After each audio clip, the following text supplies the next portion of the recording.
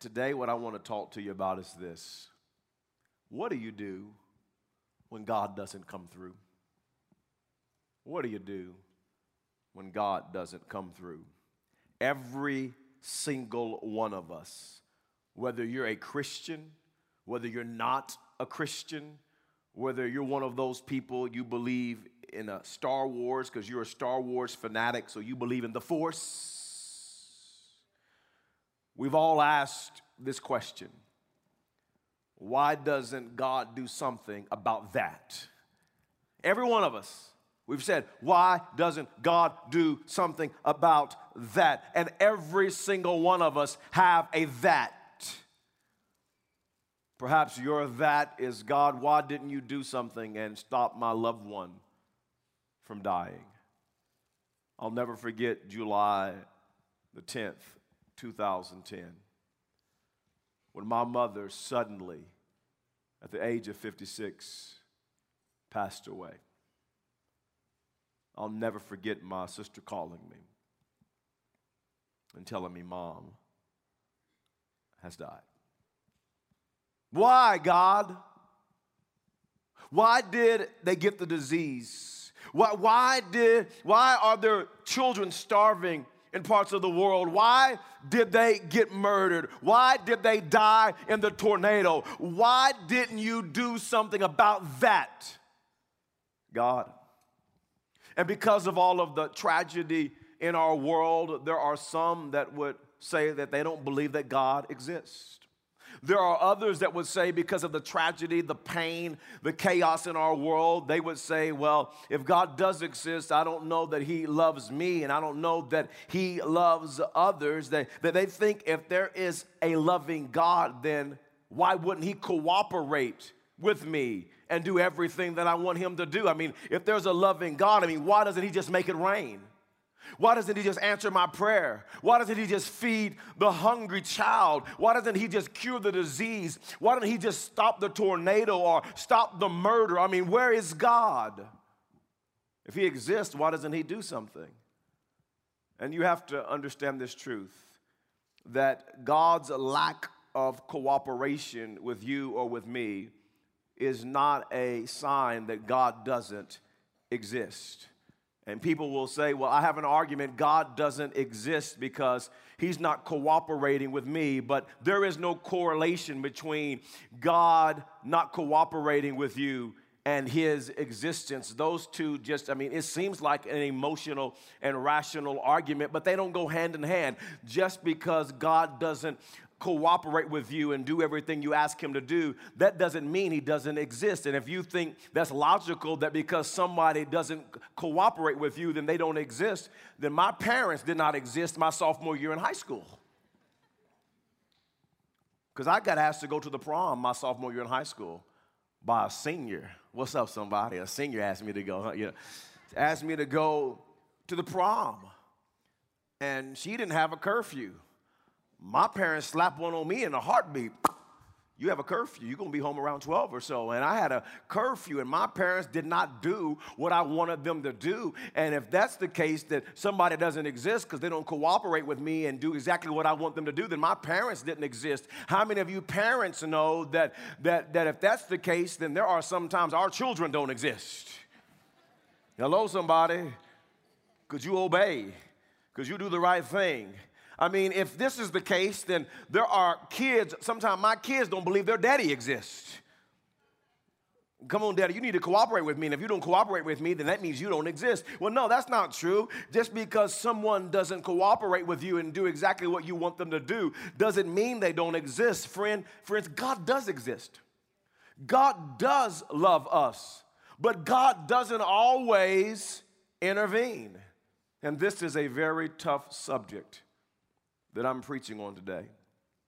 And my goal is I want to help you today, and I want God and his word to minister to your heart. Because scripture does teach us how to respond when God says no and he doesn't intervene. What I want to do today is I want to use as a backdrop Daniel chapter 3. And there were 3 Hebrew boys, Shadrach, Meshach, and Abednego. And they were taken into captivity by the Babylonian people. And when they were in captivity and in slavery, the king, King Nebuchadnezzar, he wanted everyone to worship him and to bow down to him. And he built a golden image, and he told everybody in the land to bow down to this golden image and worship this golden image. And anybody who did not bow down would be thrown into the fiery furnace. And everybody in the nation bowed down except for Shadrach, Meshach, and Abednego. They loved God, they served God, and they would not worship a foreign false god. And so the king got mad, and he said, listen, I'm turning up the fiery furnace 3 times hotter, boys. You better bow or you're going to burn. This is called tragedy. You mean, God, I love you, I serve you, I worship you, and if I don't bow down to a piece of gold, I'm going to lose my life. I'm going to get thrown into a fiery furnace. And Shadrach, Meshach, and Abednego, they teach us how to respond when God says no. I want us to study their response today and let the Holy Spirit minister to our hearts when God says no to us. I want to give you 2 truths to remember when God says no. 2 truths to remember when God says no. If you're a note taker, this would be a great message. Just to write some notes down, maybe write some points down and take home with you and study on your own time this message of when God says no. The first thought is this: remember that when God says no, that God is able. Number 1, God is able. Let's look at the 3 Hebrew boys' response in Daniel 3 and verse 17. They say, if we are thrown into the blazing furnace, the God we serve is able. God is able. Come on, both campuses, those joining us online, everybody say with me, God is able. I want that to sink into your heart. They said, listen, King, God is able to deliver us from it, and he will deliver us from your majesty's hand. And if you know the story, yes, God said no, and they were thrown into the fiery furnace, and God showed up and protected them in the fiery furnace. But they did not know that God was going to even protect them when they got thrown into the fiery furnace. But notice, in the midst of horrifying circumstances, the 3 Hebrew boys declared a powerful truth, and they said it with confidence: the God that we serve is able to deliver us. God is able. And this is a very important truth for us to understand, because of the chaos in our world, because of the tragedy in our world, because of the pain in our world. There are some people that would say that God must be limited. Because of the chaos that we see, because of the murders we see, because of all the junk in our world, there would be some people that would say, well, God must not be all-powerful. Look at our world. But the truth is this: God is able. God is all-powerful. I know there's chaos around us, but understand this about our God. God is able to save a baby in the mother's womb. God is able to feed a hungry child. God is able to stop a murder. God is able to deliver people from injustices. God is able. God still does miracles. God still intervenes. God is able. Jesus said in Matthew 19 and verse 26, Jesus looked at them and said, with man, this is impossible, but with God, all things are possible. And when God says no, you need to realize that God is able. He is all-powerful. He is still God. There's a second truth to remember when God says no. It's so important. And the second truth is this: God is able, but he doesn't always intervene. God is able, but he doesn't always intervene. I want you to notice this in Daniel 3 in the very next verse, verse 18. The 3 Hebrew boys declared, but even if he does not. Verse 17, God is able to deliver us. Verse 18, but even if he does not, we want you to know, your majesty, that we will not serve your gods or worship the image of gold you have set up. The three Hebrew boys said, we know that God is able, but even if he doesn't, we're not going to bow down. We're not going to turn our backs on God. Here's what they knew. They knew that God was able, but they also knew that God doesn't always intervene. God's able, but even if he doesn't, because there are times that he doesn't. And when it comes to our faith, this is where the rubber meets the road. It's hard to understand. It's hard to comprehend how a loving, merciful, kind, gracious, all-powerful God doesn't always intervene. It's hard to wrap our human, limited minds around how that could be the case. And one thing that I do understand, and I think it's very important for us to understand, is that we're not the only ones who have experienced God not intervening in our lives. We're not the only ones, because here's what happens when you and I go through tragedy, when we experience pain. When I lost my mother, and I got the call from my sister in New York, where my mom lived and my sister lives, we can feel like we're the only one. Why is this happening to me? Why am I going through this pain? Why am I going through this tragedy? Where is God? But I want you to understand that when you and I go through tragedy, we're not the only ones to experience God not intervening in our situation. All throughout human history, you see where God doesn't always intervene. All throughout the Bible, you see where God doesn't always intervene. I think about the very first family, Adam and Eve. They have two sons, Cain and Abel. And Abel was a righteous man. He brought an offering to God that was pleasing to God. And Cain got jealous of his brother who was honoring God, and God could have intervened, but he did not. And Cain killed Abel. I think about 2 Samuel chapter number 13 where David's children, Tamar, was violated by her own brother. And I think about that story, and God is all powerful. David is one of his kids, called a man after God's own heart. And God could have intervened in that situation, but God doesn't intervene in that situation. I think about Job. The Bible says a man who feared God and shunned evil, turned away from evil. He loved God. And if you don't know the story of Job, in a matter of one day, all of his kids die. He loses all of his financial stability, all of his wealth. He loses everything. God could have intervened, but God did not. I think about John chapter 5 at the pool of Bethesda. The Bible says there lay a great number of sick people, crippled people. And as they laid there, Jesus walked up one day, and there was a man there that was crippled. And the Bible says Jesus walked up and he healed one man. One man was healed. And I can just imagine in my mind's eye as Jesus was leaving after healing that one man, and all those other crippled people lay at the pool of Bethesda. Can you imagine what they were saying? Jesus, what about me?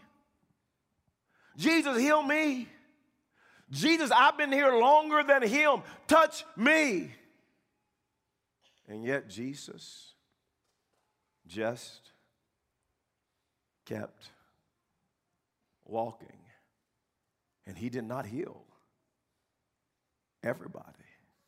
I think about Acts chapter 7, and the Bible says a great man of God named Stephen, a man full of faith, an evangelist, a preacher of God's word. And the Bible says because of his faith, Stephen was stoned to death for the cause of Christ. And I don't understand how God shows up for Daniel in the lion's den, and he intervenes and spares Daniel, but God doesn't show up in Stephen's situation, and Stephen loses his life.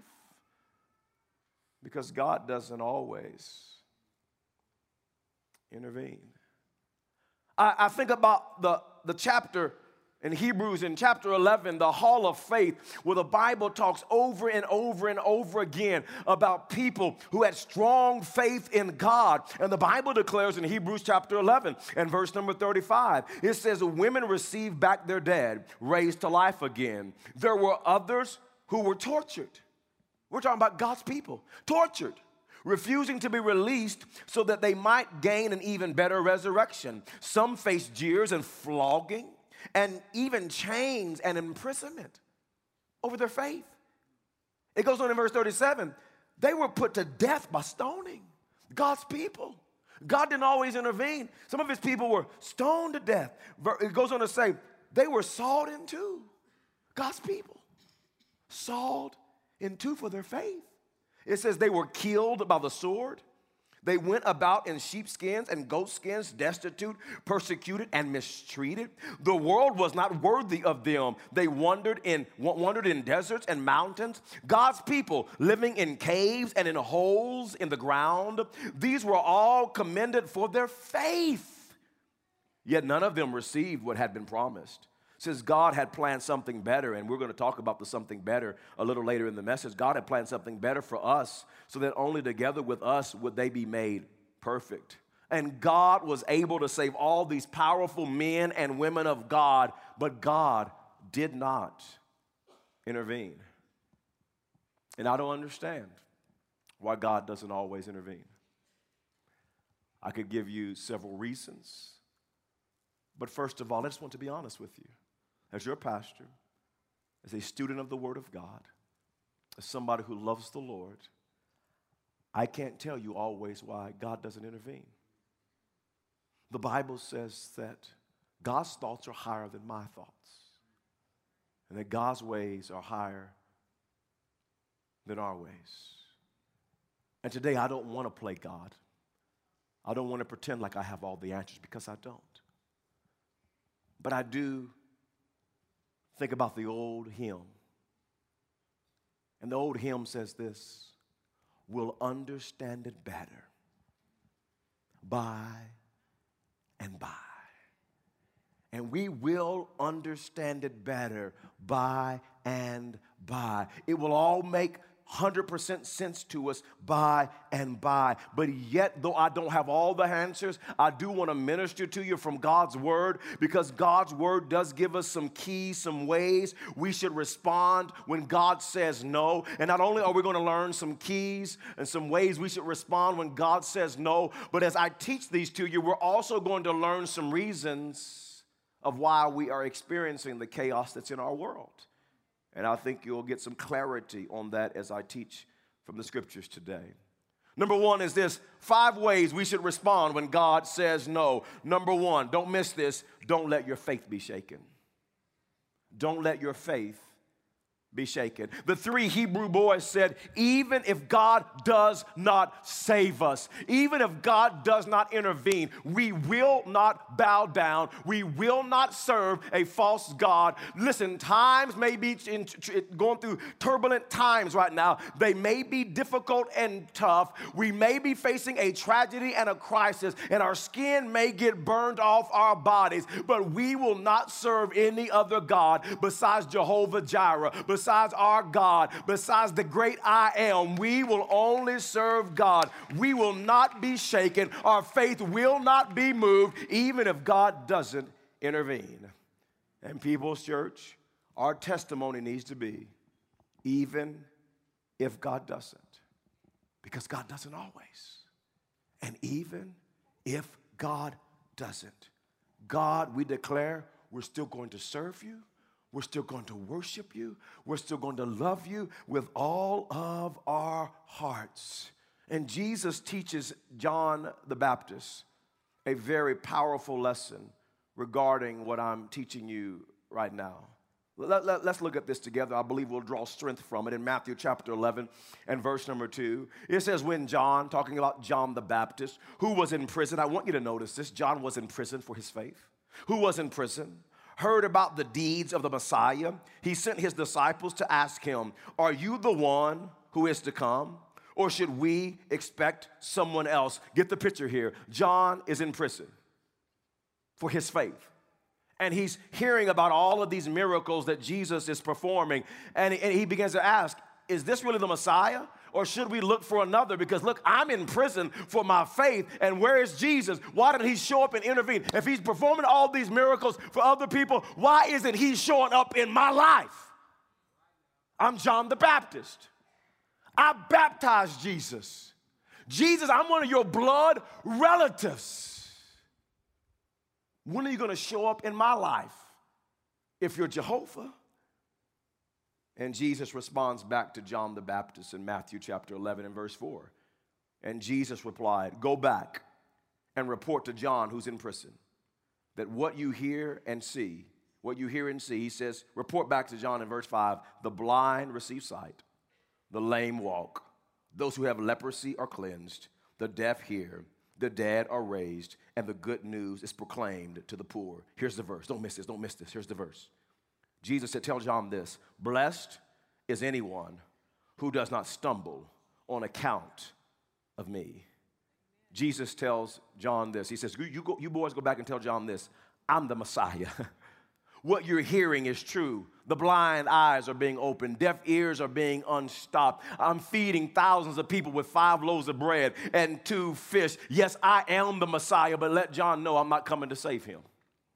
I'm not coming to intervene. But tell John this, tell John this, but God blesses those who do not stumble on account of me. You tell John, just because I may not show up in the way that he thinks I should show up in his life, you're blessed if you don't stumble on account of me. I can show up, but I might not show up in the way that you think I should. And blessed are those who do not stumble on account of me. And if you know the story of John the Baptist, Jesus doesn't show up. And Jesus doesn't intervene. And John the Baptist was beheaded because of his faith in God. And People's Church, I'm talking to somebody right now. God blesses those who do not stumble and turn away from God on account of God not intervening in the way that you thought he should. That's a word for somebody in this house at Midwest City joining us online right now. That's a word. You've experienced tragedy. You've experienced heartbreak. Things have not turned out the way that you thought they should have. You're like me. God, why did that happen? Why did my mama die? Why did the chaos? Why did the murder happen? Why did it happen? And Jesus said, blessed is anyone who does not stumble on account of me not showing up in your life the way you thought I should. And Jesus said this to his disciples in John 16 and verse 1.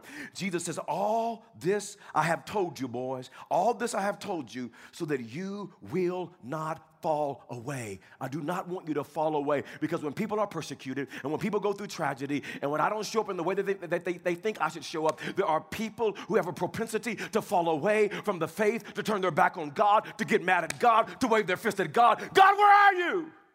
And he says, fellas, I'm telling you that so that you will not fall away. Verse 2, he says, they will put you out of the synagogue.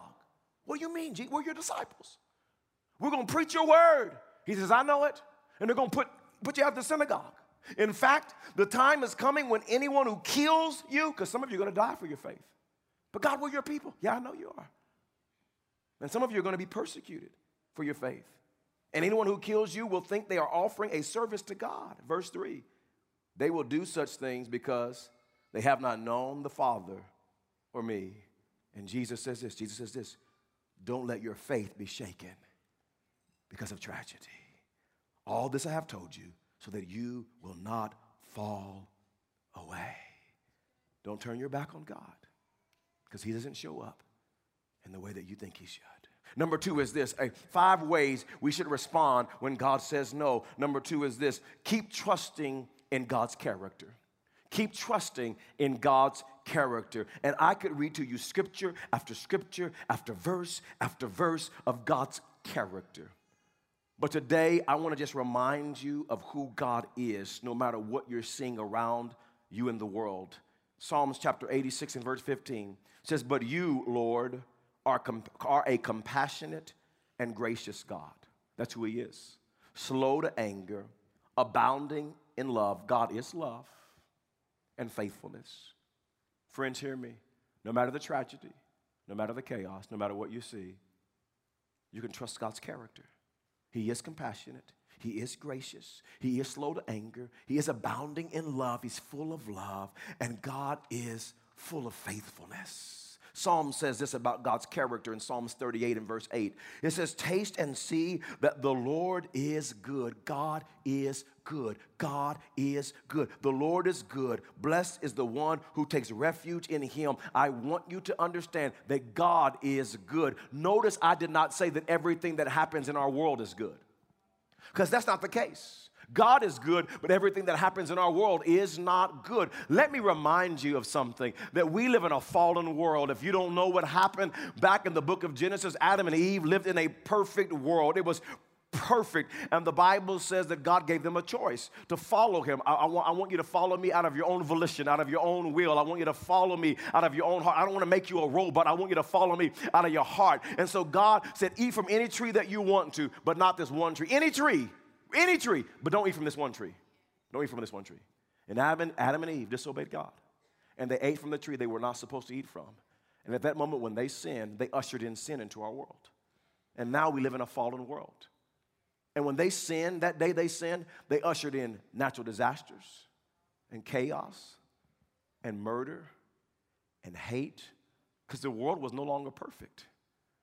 Can I tell you, we live in a fallen world because of their disobedience. Can I also remind you that there's a real devil, there's a real adversary, there's a real enemy, there are real demons around this world. We are in a spiritual battle, and the Bible says in John chapter 10 and verse 10, let me remind you of this. Maybe some of you are not even aware of this. The only reason the devil is here, the Bible says in John 10:10, is to steal and to kill and to destroy.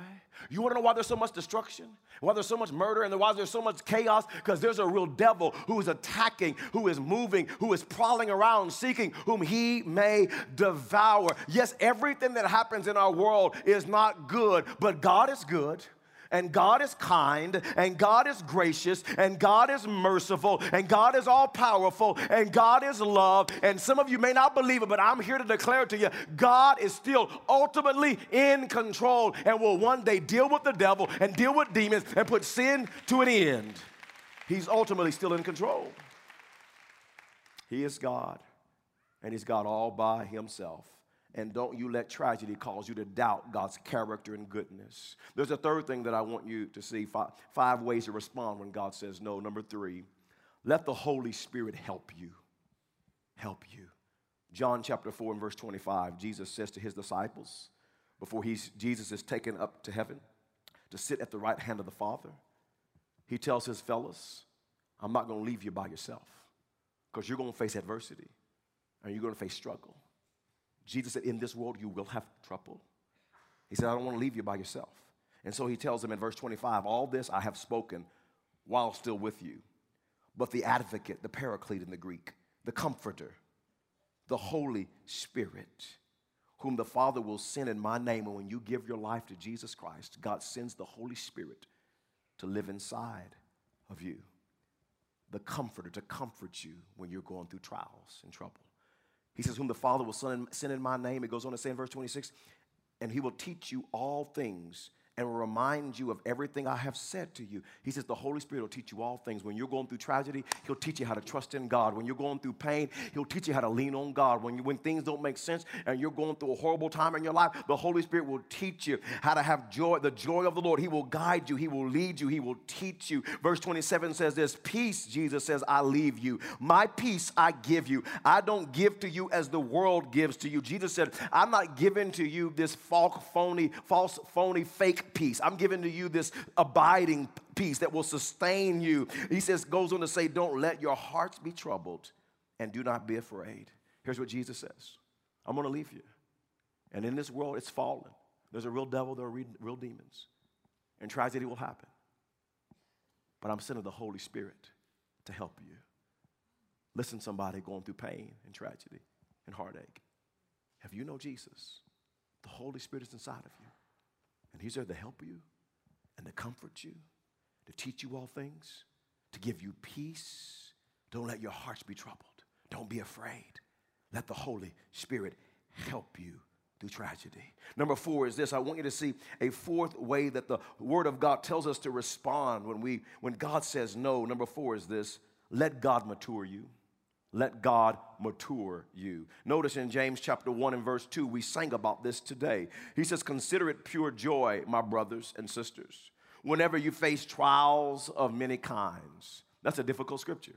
Consider it joy? What do you mean, God? How can we consider it joy when we're facing trials of many kinds? Verse 3 tells us, because you know that the testing of your faith produces perseverance. Let perseverance finish its work so that you may be mature and complete, not lacking anything. The Word of God says, let God's no build you up. Let God's no build up your faith and continue to persevere, because there are people who stop persevering when they go through trials.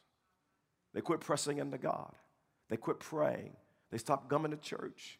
They stop serving the Lord with all of their heart.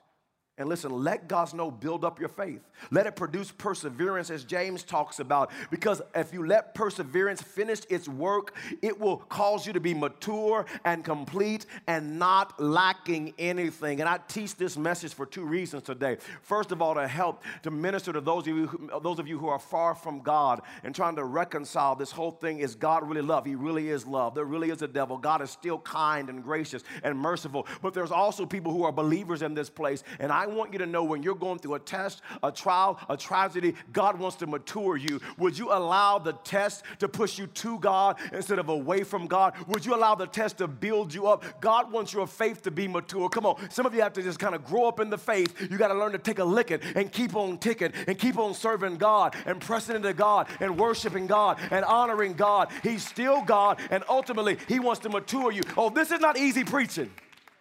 This is tough stuff. But if you will persevere, God will develop you, mature you, and make you complete, not lacking anything. God wants to use this tragedy to build you up. Number 5 is this. There's a 5th point. Here's my most important point today. My most important point. 5 ways to respond when God says no. Number 1 is this. Number 5 is this. Let your hope be in heaven. Let your hope be in heaven. I believe those 3 Hebrew boys, the fires turned up 3 times hotter. And I believe they could declare with their mouth, God is able. But if He doesn't, if you throw me in the fire and I lose my life, even if God doesn't, the reason they could declare that, because those 3 Hebrew boys know this wasn't it. That they knew that this life wasn't all there was. I mean, it doesn't make any sense to say, throw me in the fire and I'm just going to die if this is all there is. I mean, this is all there is. Hey, brother, I'm bowing down. But this is not all there is. There is a God in heaven. There is a heaven. There is life after death. So, Bubba, throw me in the fire if you must, but I will not bow down, because my eyes are not focused on right now. My eyes are focused on eternity, because this place is not my home. Heaven is my home. And I'm here to remind somebody going through trouble. I'm here to remind somebody going through trials. I'm here to remind somebody going through adversity. I'm here to remind somebody going through tragedy that this earth is not your home. Let your hope be in heaven.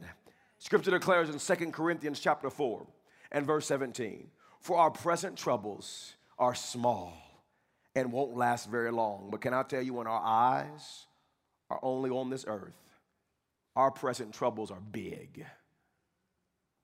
They're ginormous. But when our present troubles in light of eternity and our focus is on heaven, our present troubles are small and won't last very long. Yet they produce for us a glory, a maturity that vastly outweighs them and will last forever. So we don't look at the troubles we can see now. We all have troubles. He says, rather, we fix our gaze on things that cannot be seen. For the things we see now will soon be gone. They're temporary. They're temporary. But the things we cannot see will last forever. You see, there are some horrible tragedies that happen on earth. But if your eyes and focus is on heaven, can I tell you that the Bible says they're really small. We all face troubles. It's a part of life. It's a part of being in a fallen world. It's a part of being in a planet where there's sin and there's a devil and there are demons.